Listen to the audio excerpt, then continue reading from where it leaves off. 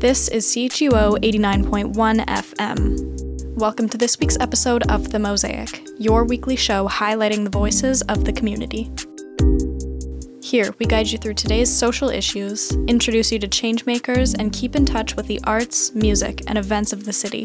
You can expect extensive research, in-depth analysis, and discussion. From CHUO's news team, this is The Mosaic.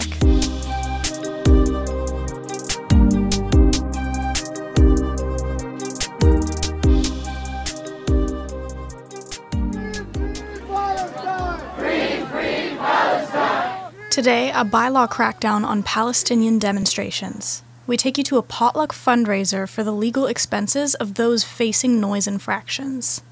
The notion that it is somehow not in the public interest or an infraction on public safety to be protesting at a time of incredible war, awful, disgusting loss of life, that's not right.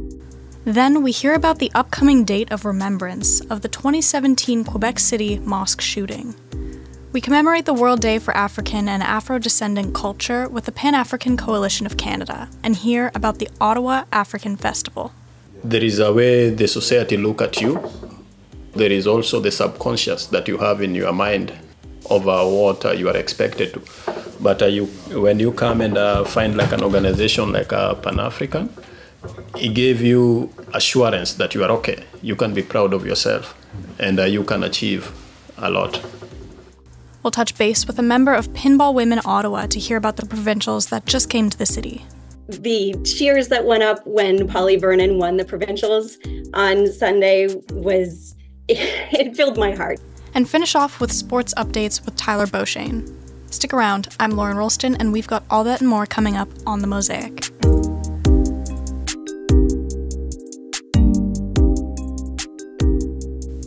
It's been 110 days since the October 7th attack and the beginning of Israel's explosive campaign against Hamas. Gazans have suffered for weeks on end, with schools, hospitals, and homes collapsing every day. This campaign has been declared one of the most destructive in recent history, and across the world, demonstrators have come out in droves to support Palestinians and call for a ceasefire. Ceasefire now! Ceasefire now! Ceasefire now! Parliament Hill and the National War Memorial have seen consistent protests since then, organized by groups like Ottawa for Palestine.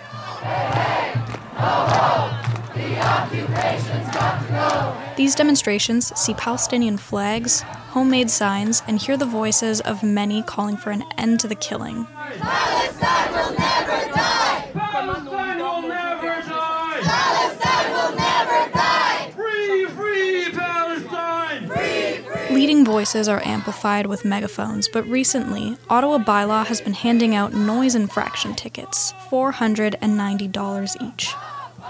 I honestly can say I'm just profoundly disappointed with my city. Ottawa MPP Joel Harden was among the demonstrators ticketed in December. It is surprising to see, ticket after ticket after ticket being levied out to people at a temporary demonstration, which, they're passionate demonstrations, but they're peaceful. They're not violent. If anything, the word that comes to mind is they're full of grief.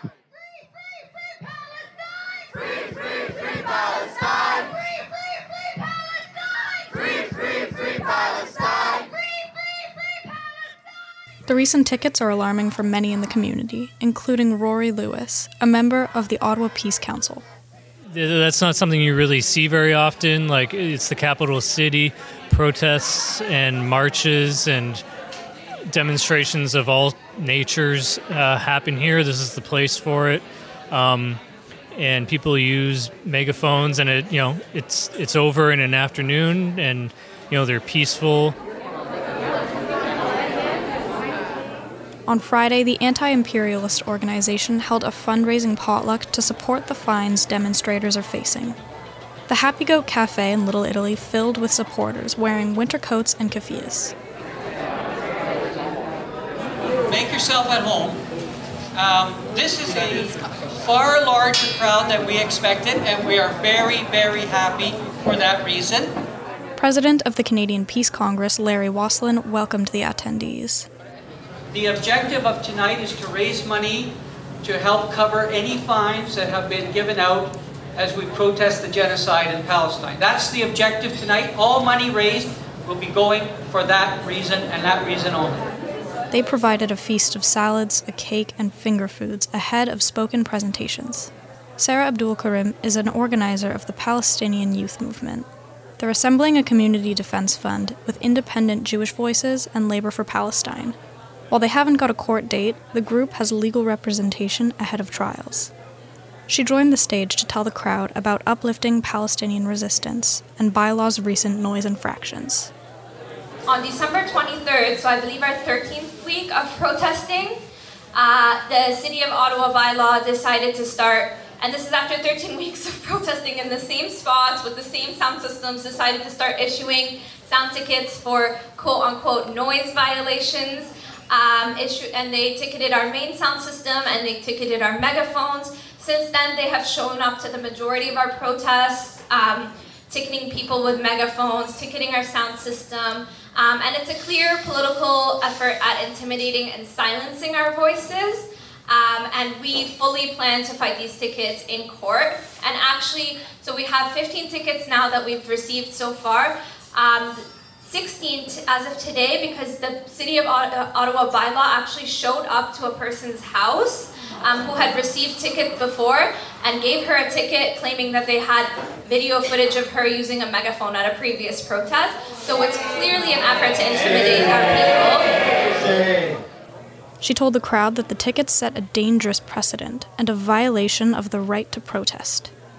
And I just want to say thank you so much for the Ottawa Peace Council and for all of you for supporting us today, and hope to see you all on Sunday at 2 p.m.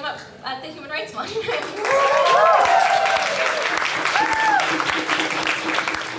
Joel Harden attended that demonstration on Sunday and says even more protesters were told bylaw would deliver noise infraction tickets to their homes.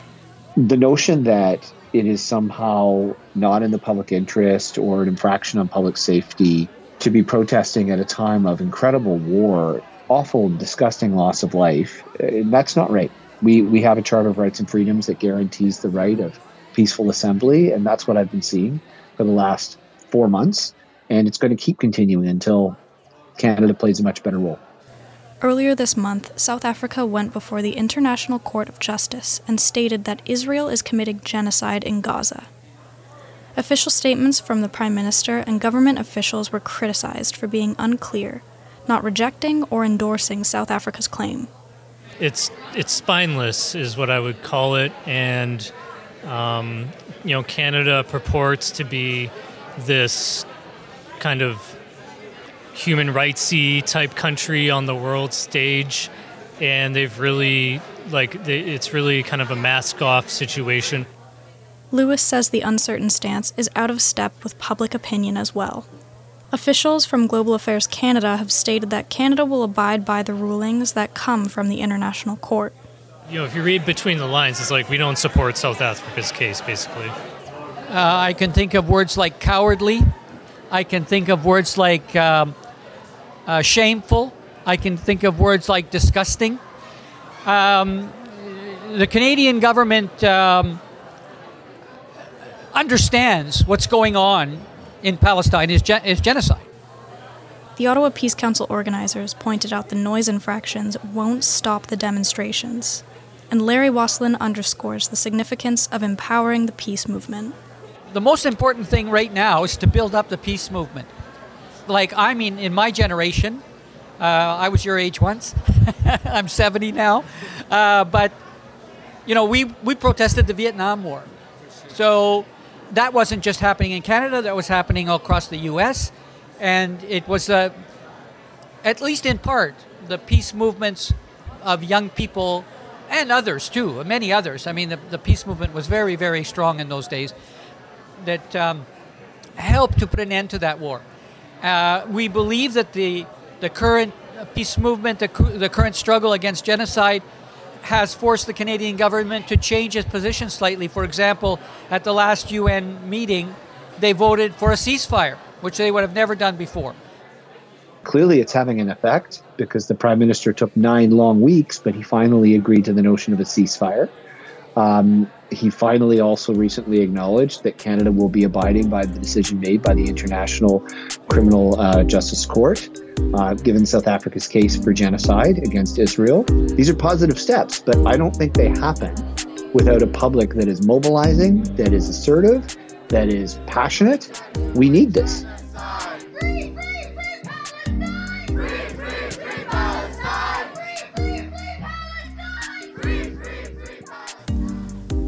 This segment was produced in collaboration with Arya Gunde.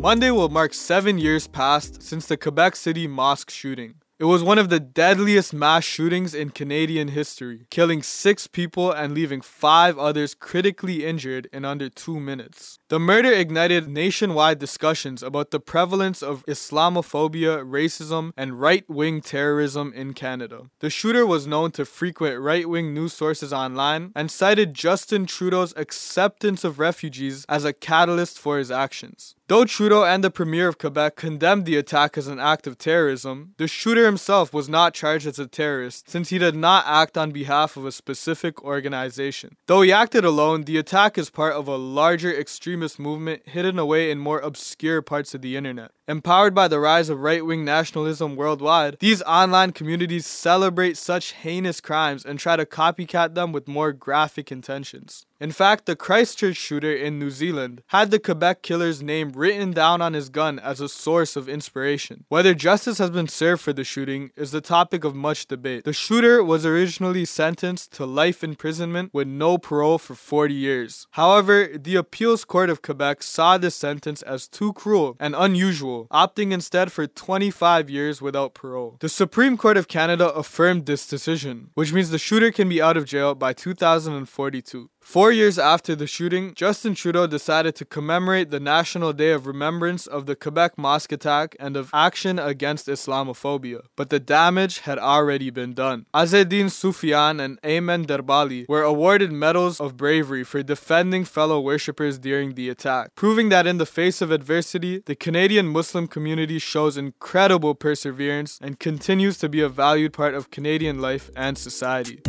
For CHUO, I'm Arya Gunde.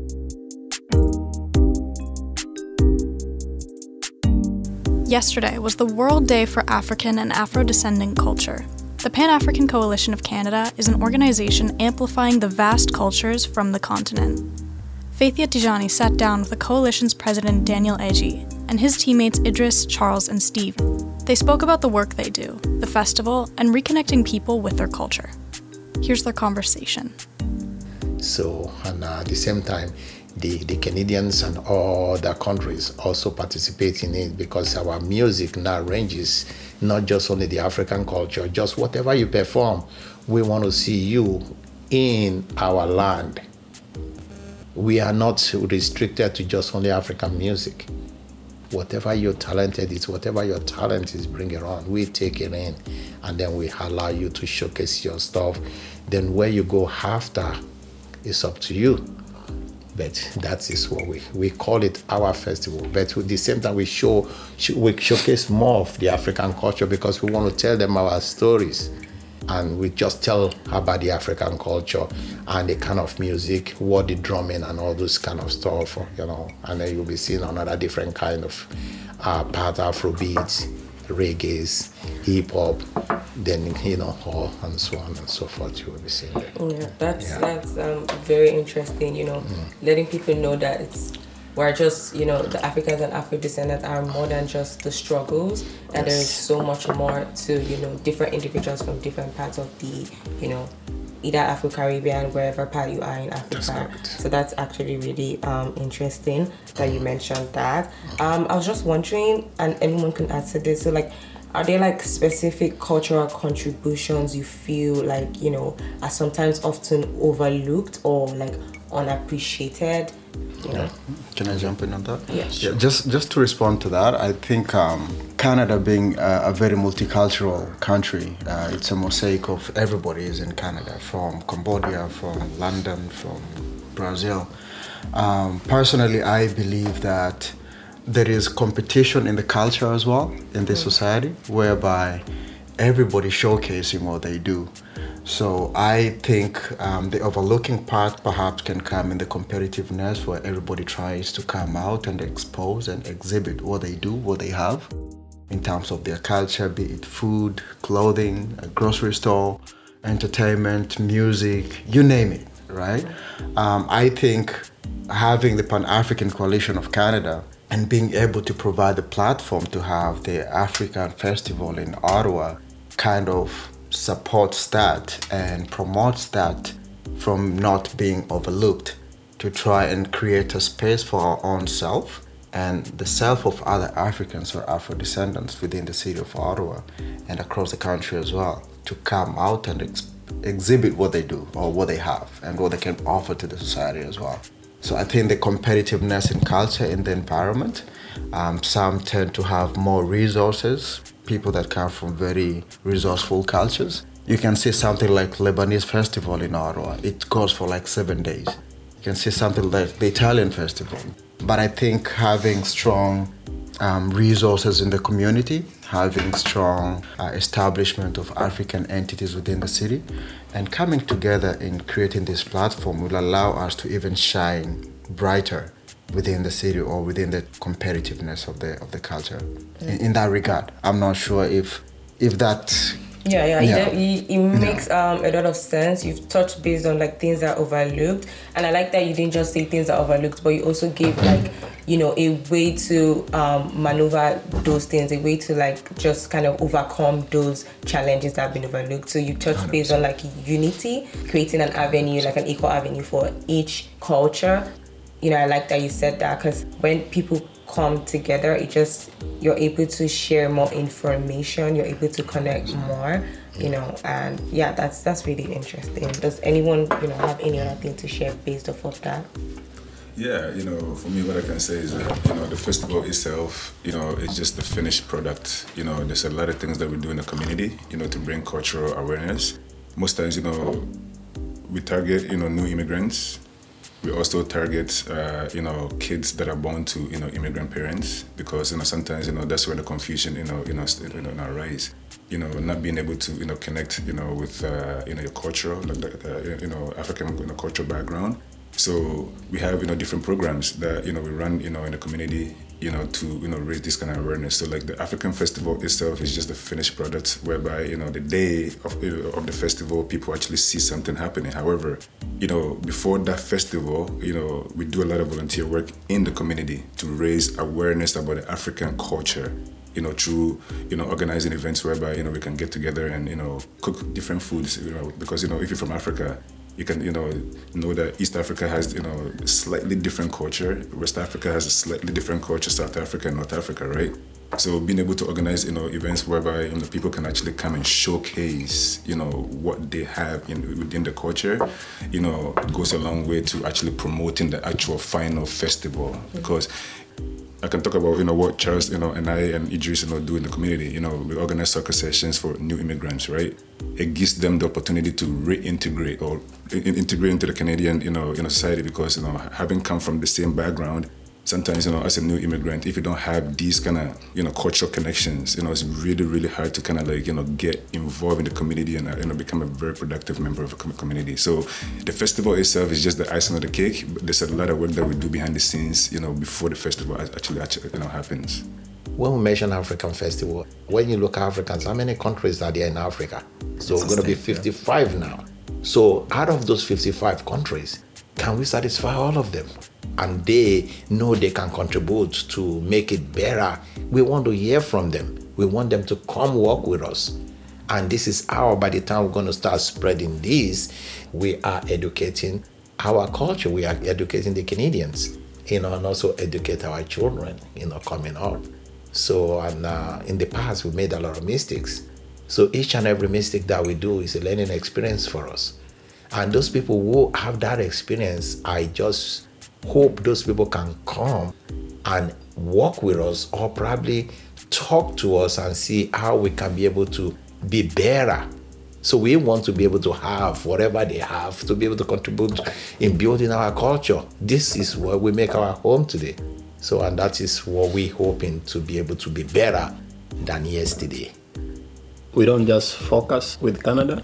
We also have a lot of program in different countries in Africa where we nurture and invite volunteers from those countries to come here and learn, but also help other people understand that Africa is not is a continent, but there is different cultures, and there is depending even, for example, in Nigeria, there is more than 300 tribes, and each tribe have their own specific way of doing things. We embrace them, and as Steve say, like most of our kids that are here don't understand those kind of culture. So when we invite some of our volunteers from outside, they can come and share those experience, and it's more like an educational program on top of what's going on. But we also support businesses, and mostly like outside Canada, and there's also an awareness of Africa is not a bush.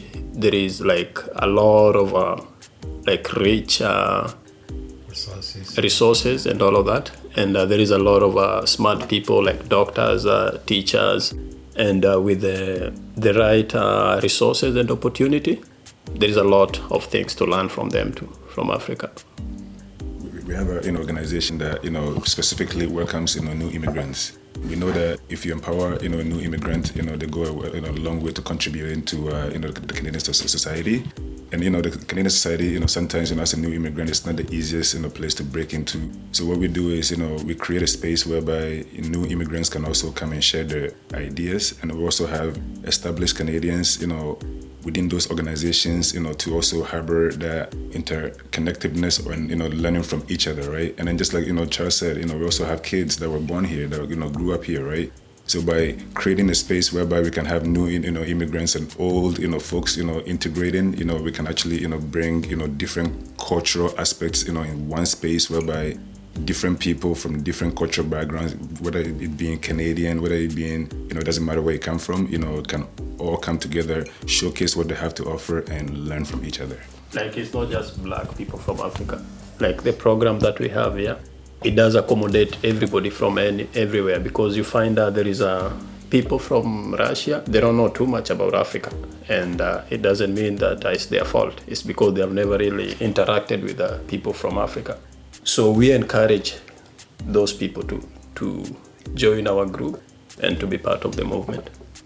We've spoken broadly, Canada and, Africa in general. I'd just like to touch base and relate it to Ottawa, given that, the organization is in Ottawa. Yes. Can you share some personal or community challenges in Ottawa that individuals face from Africa and Afro-descendant backgrounds that they may face? First of all, I'm going to give you an example. I came to this country in the 90s, and during those 90s that I see, you look as if we don't even have any African culture here in this society. So as time goes on, we got to know that there's some African community here in this country. So now we want the kids to learn what we are trying to showcase. We want them to know. So African Festival is bringing cultures and communities together. They always tell us Ottawa is boring. Everyone is running away from Ottawa. Oh, Toronto is grooving. I'm running to Toronto, or they run to other places. But I said, I don't care. You can run to anywhere you want to run to. But I live here.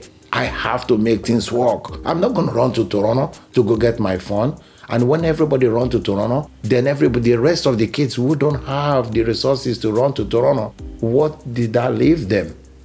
We want to make sure we bring the best out of the best from our culture, so that our kids can say, yes, now, finally, we there's a breakthrough whereby we have something that we can call our culture.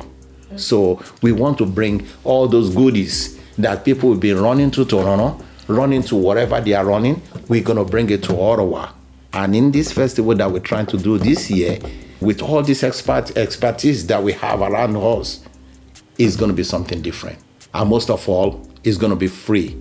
With all the international artists, we're going to be bringing a few international artists, so that it can give those kids chances to be able to enjoy what that they don't have the opportunity to those who don't have money, they can come out now and enjoy what people are spending big money to. We can do it, and that is what we are looking forward to be able to reach out to the community to see how we can make it happen. Just to add a little bit to what he was saying, you see, most times when you go into in the community, there's something to remind people of the people that have been there before them, right? If you come here in Ottawa, you have Chinatown, you have the the Italian places, you have but we don't have a specific place for Black people, whereby our kids can reference back and say, hey, you know what? I'm looking at this monument. I'm looking at this neighborhood. I'm looking at that was created specifically for Black people. You know what I mean? There's not a lot of spaces out there for Black culture to actually exhibit and show itself, right? So for me personally, the reason why I got involved with the festival and also with working within the community is to also try and create something whereby after we retire and go, just like Diane is about to do, the generation behind us can say, hey, you know what, this is something that was created specifically for our culture. This is the reference point. We can build on this. Right now, if you look in Ottawa, we don't have something like that. So there is a reason why this organization is still existing, and there is a reason why we are involved with it. When you come here as a new immigrant, there is expectation that you have, and then the culture shock kicked in. And if we didn't get a place when we came here, we were just lucky to be able to be part of a Pan-Afrikan Coalition. And that gave us the platform and also the stability to be able to do what we are doing and also to be able to be where we are right now. But it's tough. You can't go into details about the challenges. For example, a Black person, there is a way the society look at you. There is also the subconscious that you have in your mind of what you are expected to. But when you come and find like an organization like Pan-African, it gave you assurance that you are okay. You can be proud of yourself and you can achieve a lot. You ask about some of the challenges that Africans or Afro-Canadians specifically face within the city of Ottawa. Yes. I think as the city keeps growing, new challenges comes in place. You can tell now there is issues with housing. We have new immigrants coming into the country, coming into Ottawa, and there is no housing for some of the Africans or Afro-Canadians or Africans or Black people coming to the city, because now they have to go at local shelters where they're now not dealing with immigration. Now they're being exposed to drugs, homelessness, and all those kind of pieces. There's the socioeconomic aspect of it as well. Coming in without proper education or being a person who identifies as an African, who've already been exposed in a socioeconomic background that is a little bit difficult. It already places you in a place where now you have to work twice the amount of time to manage yourself and also provide for your own family. And that's based on so many variables, including education, exposure to opportunities, and just being around the right people to give you or guide you in ways that you need to go. Like my friend says, even in the city of Ottawa right now, having a space that we can maybe call to be like a cultural center, whereby you can get the identity, you can be able to know, okay, I can go to this place, maybe I'll be able to talk in Twi, or I'll be able to speak some Ashanti or Kiswahili, or different language, or Khoisan. Yeah. I don't know what you speak from where you come from, but at the same time, a space where you can feel like, okay, this is home. This is a place that I want to come out every other weekend and chill out and just hang out, get to see what everybody is at. A common space whereby we can be able to meet, share ideas, hang out, and through those spaces, that's where more ideas come out. Like this space right now, the more we're talking, the more it's coming into our heads on how we'd be able to address some of the problems and to also just identify some of the problems, even if you're not going to address them right now. The more you identify, the more you know what you have to deal with. and then come up with a better plan. So I think it falls within so many categories of just being black as well, because we identify significantly as such. So the issues or the problem, not just African. Now you're not just African, but you're also black, because that's what they see on the outside. But the more you talk to people, you understand there is layers to the onion. Now you're not just black, you're African, or you're not just black, you're Caribbean. You're not just black, you're from the Polynesian area or whatever it is. So there's just different elements that can also impact other Canadians who are not Africans.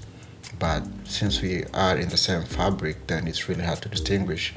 But opportunities and spaces for commonalities and interest can be able to be part of that as well. Those were clips from Fathia Tijani's conversation with Daniel Edgy, president of the Pan-Afrikan Coalition of Canada, and his teammates Idris, Steve, and Charles. To learn more about the organization, head to panafricancoalition.org.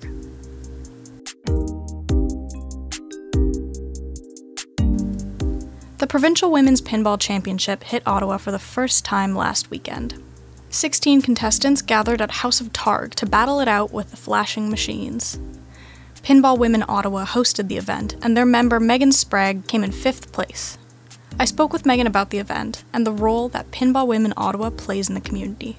Here's our conversation. So my name is Megan Sprague. I am a co-admin of Pinball Women Ottawa and the IFPA Ontario Women's Rep. And just to bring me back, when did you get started with pinball? Only about 8 years ago. I think my first tournament was in 2015. Wow, and what was that like? It was great, actually. So to me, pinball was on Windows. You know how that video game that came with Windows, and I never made the association with the physical machines. So I just happened to be at the House of Targ with a group of friends a night that they were running a tournament, and they really needed more participants. So they convinced me to play. I really never played pinball before, but I did well enough to win a couple of games, and I like winning. So I just kept coming out and seeing the same people, same friendly faces, and they told me about the Women's League and the Ottawa Pinball League that was going at the time. And that was my gateway into the activity. And you were hooked from then on, I bet. I was. It's such a friendly and welcoming community here in Ottawa that it drew me right in. And you like winning. I love that. When did you realize that you had the potential to get competitive with this, though? Well, I think because the tournament was my first introduction into it, I always knew that competition was a possibility. People started talking about these big events that were happening. There's a showdown in Allentown, Pennsylvania that happens every year. That's a big draw. A lot of people travel down for that. So I went to that. 2016 maybe was the first time I went down there. There used to be something called Pinburg, which at its peak had 1,000 competitors. And so that was a huge draw. I was lucky enough to get a spot there because it's very difficult to get a spot at Pinburg. But it's like the pinball family reunion. People travel from all over the world, and we gather in this one spot and see familiar faces that, maybe from Twitch highlights or, Facebook posts. We have a couple of pinball groups, that kind of thing. And it's just so warm and welcoming. And honestly, I can't say enough good things about most aspects of the community. There's a wide pinball community. And yes. And your daughter's just starting with her first tournament too. Does she come along with you on some of these journeys? She does, yeah. That's fun. How does she like that? Oh, she loves it. Actually, the nights this past weekend, she didn't join me at the Provincials because I was organizing and running the event. So I had too many other things on the go. But she was disappointed that she couldn't join me. She keeps talking about, oh, Mommy, I wish I could come to pinball with you. But you brought it up. Excellent timing, because I really wanted to bring up these provincials that happened on Sunday, which you placed 5th at. Congratulations. Thank you. How was it? It was great. I think it went really well. We had competitors travel from all over Ontario. We had volunteers who showed up, volunteers who stepped up on the day of to fill in as they saw the need, which was so great. Yeah, we had a lot of attention. Everything went smoothly for the most part. We got off to a rocky start, but then found our stride. And so I think everything went well. There you go. And then this was the first provincial championship that happened in Ottawa. Have you been to others before, though? I have. So the IFPA only recently added the women's rankings. So I believe 2019 was the first year that they held a provincial championship in Ontario. That was kind of an unofficial, it wasn't all across North America. We were sort of one of the pathfinders for the championship. So that was held in Toronto in January 2020, just prior to the pandemic. Unfortunately, I had just had my daughter. So even though I qualified, I wasn't able to travel down to that. But then last year in 2023, there was another provincials held in Ontario, again, down in the Toronto area. And I did travel down to that and competed there. When you're competing, what kind of games do you gravitate towards? Like which pinball games do you prefer? I prefer the ones that I know the rules for. Yeah, that makes sense. Yeah. It makes a big difference to understand the rule set, to know how you can score points, because every game has a different set of rules, a different way to get a high score, a different way to start modes. There's some consistencies, like hit what's lit, try to keep the ball in play, that kind of thing. But when you're at a higher level of competition, it really makes a difference if you understand the gameplay and the rule set. Totally. And behind you right now, I can see that you've got 3 glowing pinball machines. Has there ever been a time in competition where you see one of those exact machines and you're like, oh, I know this? Yes. In fact, when I was competing in the playoffs at Pinburg, Last Action Hero was in the bank that I chose when I had game choice. So I selected that game and did quite well on it, which helped me bring home a medal, actually. There you go. But other times, for example, Stars is another machine that you see behind me, and it can be very mean. Every machine is set up differently, which is one of the great things about pinball. So even if I'm playing Stars, it's the same game, it's the same rule set, but maybe it's a different setup at a different angle, or maybe the slings are more sensitive, or the pop bumpers are going to have more bounce, and that completely changes the game and how it plays. Really unpredictable. So Yeah. What kind of games did you play on Sunday? On Sunday, we played what was available at the House of Targ. So we had a nice lineup of mostly DMDs and newer machines, sort of the LCD machines. There's Star Wars, Godzilla, Foo Fighters, Whitewater, Kiss, Iron Man, Addams Family, which is a classic. Yeah, we had about 16 machines in play in total. Wow. And pinball itself, I wanted to bring up, because it's not a very modern game. It's quite retro. It's got this nostalgic feel to it. Is there like a specific pinball game that you associate with that gives you like, that's the one? This is the one that I attach myself with for that feeling? Oh, I can't say that there is for me. I have a soft spot for Stars because it was the first machine that I purchased. But for me, I love them all. That's like saying pick your favorite child. I know, it's a hard question. So, I guess I'm a hopeless pinball player at times when I've tried. Is there like a trick or a tip? You kind of mentioned a few. Yeah, so number one tip I would give you is when you're first starting out, just try to keep the ball in play. I know easier said than done, but don't flip both flippers at the same time. They are independent, so try to time when the ball is coming down to when you flip. If you get some control of the ball, if you can trap up, that's great. That will give you some time to think about where you want to take your shot, and then try to hit what's lit. So usually the game will communicate with you how you can get good points at that particular time. So whether it's on the screen, on the back glass, or whether it's on the play field itself with lights, if you see something lit up, knock the ball that way and then hope for the best. You gotta be tuned into a lot, seeing all those glowing words, the noises, the paddles, things smacking around. Like there's a lot. It takes a lot to be a pinball wizard, I guess. It does take some focus and concentration, yeah. Yeah. For listeners who are just tuning in and just getting to know the pinball community of Ottawa, how can they check it out and get involved? Well, they can do what I did and show up at the House of Targ on a tournament night. There are 2 monthly tournaments that are held. There's an open tournament that's run by Adam Montgomery, who actually is who introduced me to the Pinball Women Ottawa.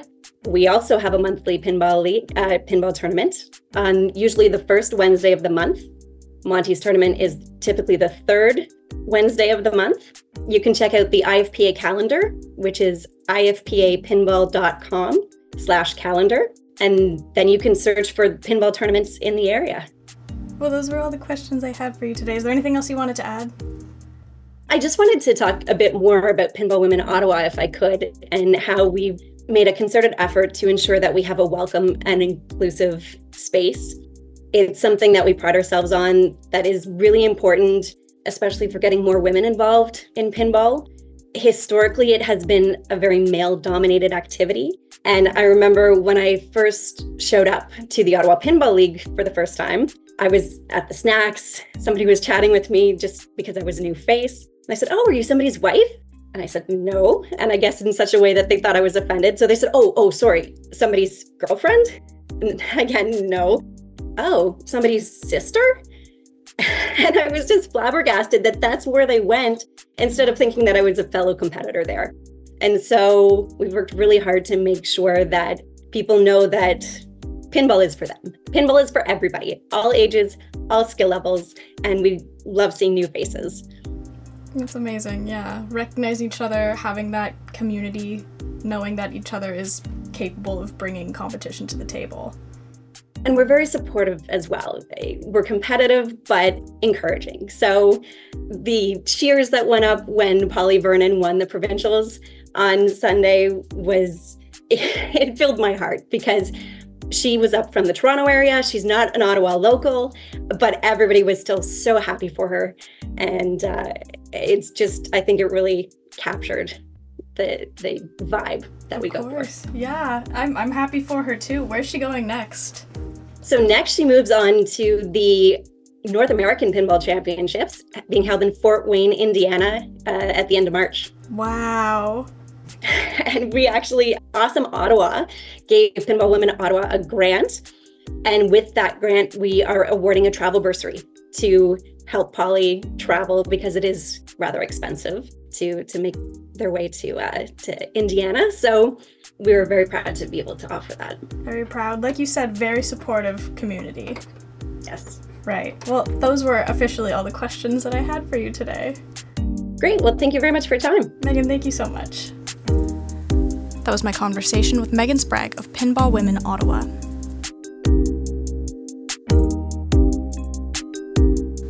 And now we head into Sports Corner. Welcome to Sports Corner. I'm Tyler Beauchesne, and here are this week's top stories. Sports Illustrated was once seen as the gold standard for sports journalism. The company behind the magazine, Arena Group, failed to make a payment of $3.85 million to their parent company, Authentic Brands Group. As a result, the company had revoked the marketing license used to publish the magazine. Mass layoffs are hitting the company, and it's believed Sports Illustrated will close their doors as a result. The publication has been around for almost 70 years and is well known by the general public. This is a big blow to the sports world, as it was a juggernaut in the sports scene. Beloved by the average sports fan, their presence will be missed by those who used to buy their magazines and hang up their covers on their walls. 5 members of the 2018 World Junior Hockey Team have been told to surrender to London, Ontario police to face charges of sexual assault. TSN's Rick Westhead reports the players have been given a set amount of time to return to Canada and turn themselves in to the London Police Department. Various clubs have announced that some of their players have taken an indefinite leave of absence from their team in the last 24 hours. It's presumed they're the ones involved, due to them being previously on the roster. Moments after the news broke, the NHL dropped the news that they were planning to expand out to Utah and give them a team. This was a desperate move to take coverage away from the World Junior situation, as they provided zero comment on the situation. It's absolutely shameful to not address the culture your sport created and fix the reputation and standards you upheld as a league. The Ottawa Senators' official Twitter account announced Friday they signed center Shane Pinto to a 1-year, $775,000 contract. The signing came 1 game before his 41-game suspension was lifted. Pinto faced suspension for violating gambling laws and having his friend bet out of his gambling region on his behalf. His sentence was the same as getting 10 years in prison for speeding. However, I do understand a precedent has to be set, as sports gambling is a newer part of sports and needs to be regulated. Pinto is coming off a great rookie season as he put up 20 goals and 17 assists in 82 games while playing on the third line.